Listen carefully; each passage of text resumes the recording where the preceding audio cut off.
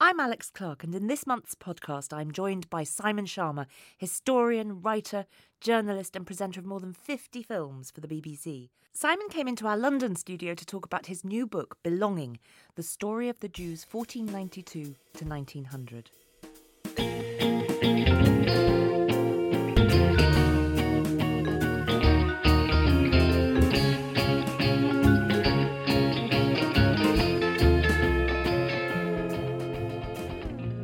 Simon, thank you so much for sparing a few minutes to come and talk to us. But you are so busy at the minute, aren't you?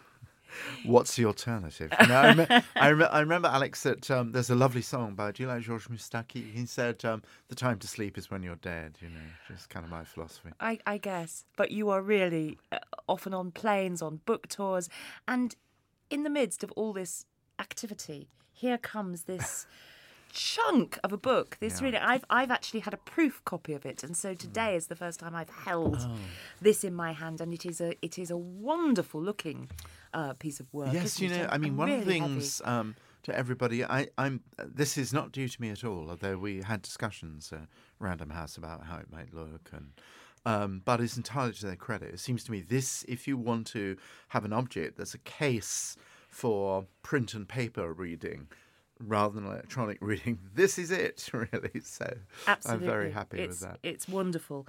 Now, it needs to be a big book because it tells the story of the Jews. That is its subtitle, 1492 to 1900. Belonging. So it is the second volume of your history. Just tell us about belonging. What does that refer to? Really, whether or not it's possible to live two kinds of life at the same time in the same place, which has turned out to be a big theme in our own lives right now, of course. Meaning, can you actually be fully of the country in which you settle, either by choice or much more often not by choice, and lead a Jewish life? And is it harder in a Christian society or in a Muslim society or in none of the above? But it is essentially about being able to do that richly in both cases. Not in the book, but, my dad, on Saturdays we would go to synagogue, and on Sundays he after tea he'd always read Dickens. And I realised when I was writing this, I remembered all that, and out loud, that is. And he felt indivisibly about it, British, English in particular, and very deeply and observantly Jewish. And Britain is one of the few places where it's been possible to do that. Not always, but possible to do that. But this has become, astonishingly, a huge issue for the world now. Yes, absolutely. And I didn't, when I chose the title, actually, but which was quite a long time ago, or rather, a good friend of mine thought, she said, well, the book is about belonging. And I said, yes, that's the title. And I absolutely hadn't meant it to be an echo of the zeitgeist of where we are now at all. It actually wrote itself in that way. And what I was doing, and why the book is as bulky as it is that I did really want to make that story. I wanted to include success stories, and the American story is by and large a success story. The British story is not a catastrophic story. And there's one extraordinary story of Jews living in classical Ming China, which is a sort of success story, in that they don't face persecution or ghettoization or expulsion, but they do, as a result of a kind of success, melt into the host society very quickly. But I wanted to actually choose places the Jews had been for a considerable period of time that were not just Vienna and Berlin and the places that we traditionally associate yes, with exactly. Jewish life. Most Jewish histories are two things. They are about they're about the Ashkenazi world. If they're about the Sephardi world, they're mostly about the so-called Golden Age in Spain.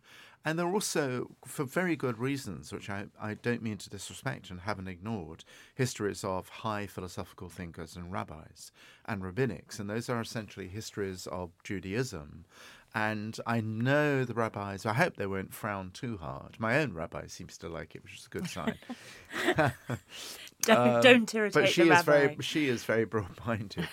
And but this, I wanted to have the experience of Jews in every conceivable manner of life. And when I was reading the proofs, I thought, there are too many of these lists. But I'm a terrible sucker for lists. And there are places like in Istanbul in the 16th century, or places like Brody in Polish Galicia in the 18th century, where it's not just like Fiddler on the Roof. It's not just like kind of one cow town and a rabbi and a matchmaker. Almost every conceivable profession, from tanner to jeweler to artist to cop to, it was possible for Jews to live. So I wanted to explore that full, various richness of life in both place and social life. And you really do. Of course, the story of people, a diaspora, of any diaspora, is the story of where people come from as well as where they end up. So the Jewish people whose stories you tell in this book have also come from all sorts of places, haven't they? Yes, they have. Connecting those dots. I mean, how complicated that must have been. Well, on my side for the connections, you're absolutely right, is the Bible. And the Torah, in particular, the first 5 books of Moses that's read every week. And what happens over the course of that book is the kind of compilations of how to live Jewishly. And one of the interesting moments when, for the first time in Italy, and then again happens in England, when wonderful Federico Manasseh ben Israel is trying to justify the readmission of Jews into Oliver Cromwell's England. What happens then is explanation of what a Jewish life is, what circumcision is, what a wedding's like, what happens on Saturday in synagogue, and so on, to those who only have terrible stereotypes, of these awful people who talk this gibberish and whose only allegiance is to each other and sometimes cut the throats of Christians in order to make Passover matzah and these horrible things, but also sometimes just gossipy ignorance. So you have a kind of reaching out, and you have reaching out in both directions. And that sort of interested me a lot, points of convergence, I think. It's one of the things that you were sort of alluding to at the beginning. It set off in my mind the thought that if you have a people who scatter across the world widely, and their identity becomes melded, of course, into the place where they've gone, how they begin to retain a feeling of having something in common with one another across those places, and whether they do, and whether it is possible. And I think that's something you do look at a big part of the first part of the book is I hope, quite moving for people, because it is actually people who've had to live as secret Jews in Spain and Portugal, and who actually go through a kind of underground railroad to get to safety, first to places like Venice and Ferrara. And then when the Inquisition gets really hot in the middle of the 16th century, a terrible papal decree, Cum Nimis Absurdum, reimposes dress distinctions, burns the Talmud. There are autodafés in Italy of people who are discovered to be secret Jews. They then move on to the Ottoman Empire, which is more welcoming. So the first part of the book is really about these people who actually come back to Judaism. And if they're men, they're going to undergo adult circumcision, which is kind of, that tests your, I'm not sure how I would have made up my mind, actually. But that sort of tests your determination. But they pretty much immediately embrace, to a greater or lesser degree, the day-to-day life of what it's like to be a Jew, which doesn't get in the way of the life of being an Amsterdamer or a Londoner, or needn't any more than it does today. Later on in the 19th century, they have to decide what kind of Jew. Are they going to be stuck in a rather narrow version of what, for example, a woman can or can't do?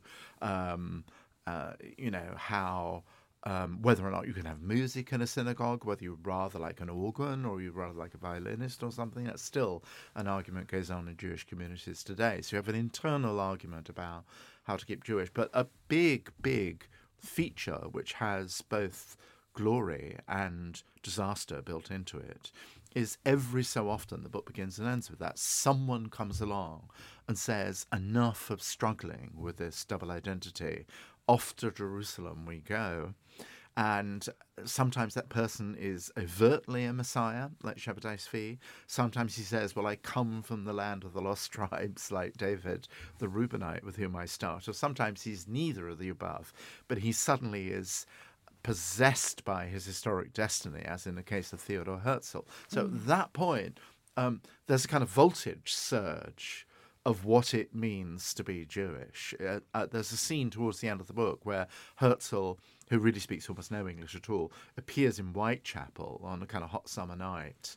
And he himself is extraordinarily disconcerted by an absolutely packed, loud, intensely expectant crowd, even of people who have no intention of leaving London to go to Israel, because they see him as actually unlocking the doors to a kind of new, unapologetic Jewish future. So every so often you have that, and that is a great binder together, for better or worse. Do you feel that we have that now? I say that really conscious that, having read novels recently by Jonathan Safran Foer, for example, or Michael Chabon, there is this sense of really grappling with the ideas of Jewish identity and what they mean in this particular era. And I wonder if you think that we are going through that surge, or Judaism well, is going through that surge. No, I think the grappling moment never goes away.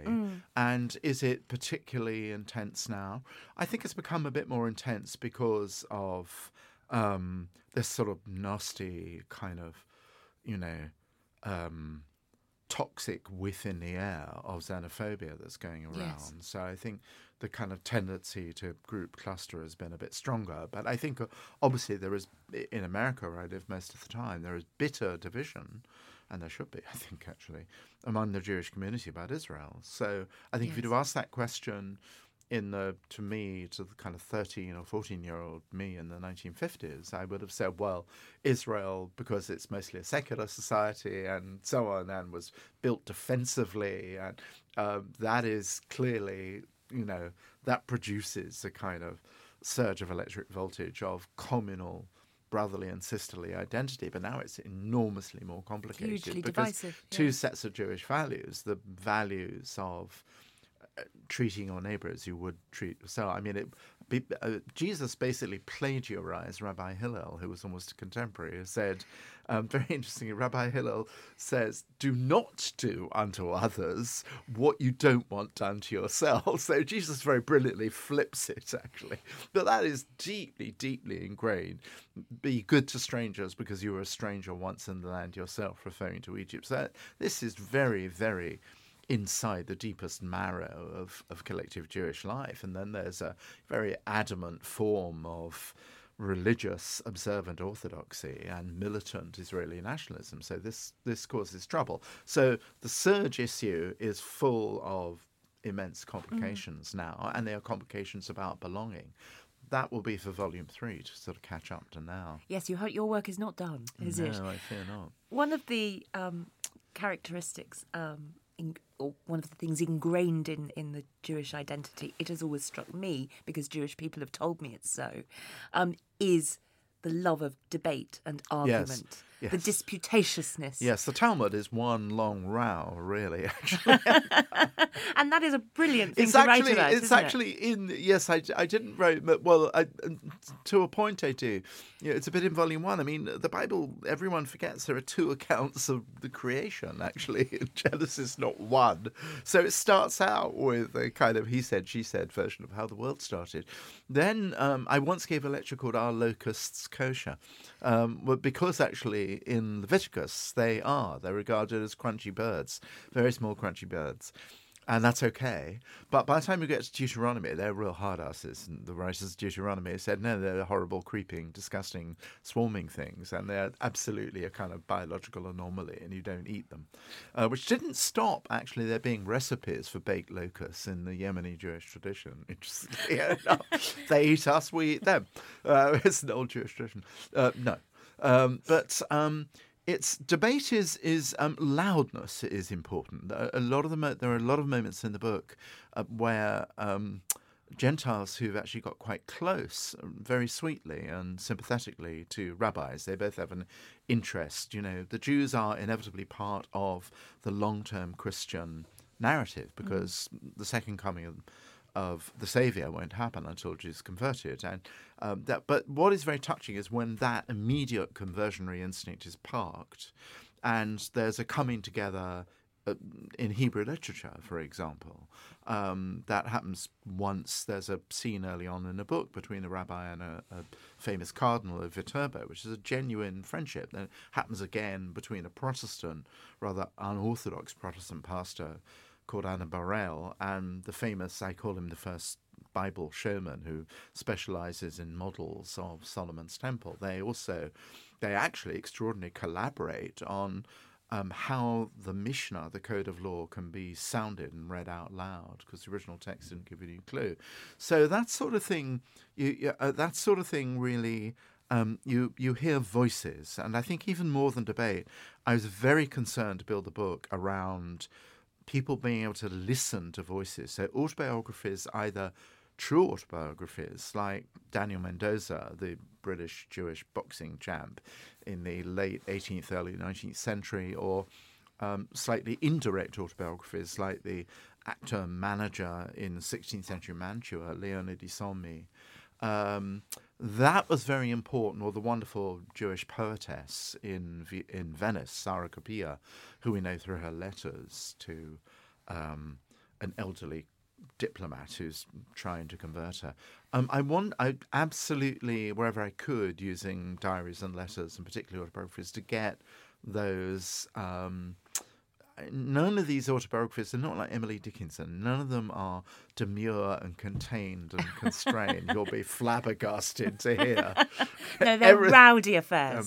Very rowdy. Yeah. And masses of outpouring, sometimes like Woody Allen on speed. And those stories are fascinating. They crop up throughout the book. I can't imagine how you decide what to leave out. Loads. There just must be lots. But luckily there is another volume. There is another volume. And, of course, this is not your only project by any means. You've been working on the reboot, I suppose we might call it, of Civilization, which I think was loomed so large in my childhood as a TV series and as a book. And I wonder, quite a lot of it must be sort of explaining what it is to younger people, mustn't it?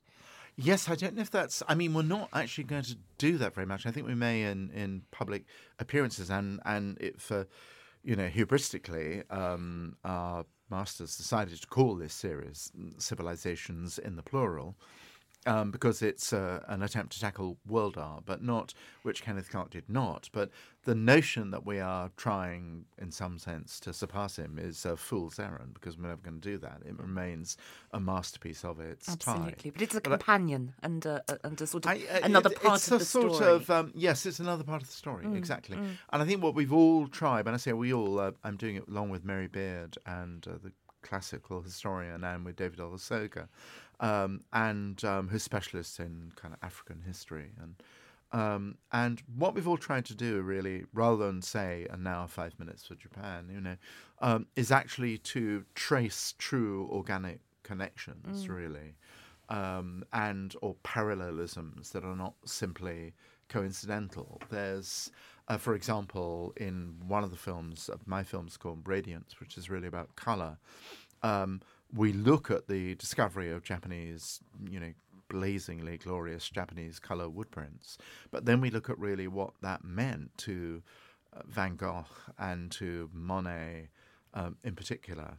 I mean, Monet had 231 of those prints, and Van Gogh actually paints a man called Père Tanguy, who was his supplier of paints and brushes, but the entire wall behind him is covered with Japanese prints, which actually were probably owned by Vincent's brother, although Vincent himself owned it. So you have a kind of, very often when you have these big canonical histories of world art, they either do, and now we do African history, African art in one chapter. They seldom are brought together in a way which I hope we're doing. I mean, as a conscious, another one of my programs, the one on the High Renaissance and the Baroque, is what we called, not in the script, but when we were making it, a dome-off between Sinan, who's Suleiman the Magnificent's Turkish architect, building the Great Suleymaniye Mosque in Istanbul, and Michelangelo, who's trying and failing to complete the dome of the Basilica of St. Peter's. And they both know what each other's doing. the Turks send a little kind of delegation to stand rather happily in the incomplete rubble of St. Peter's. And so there is a sense in which they're both aiming to do better than Hagia Sophia.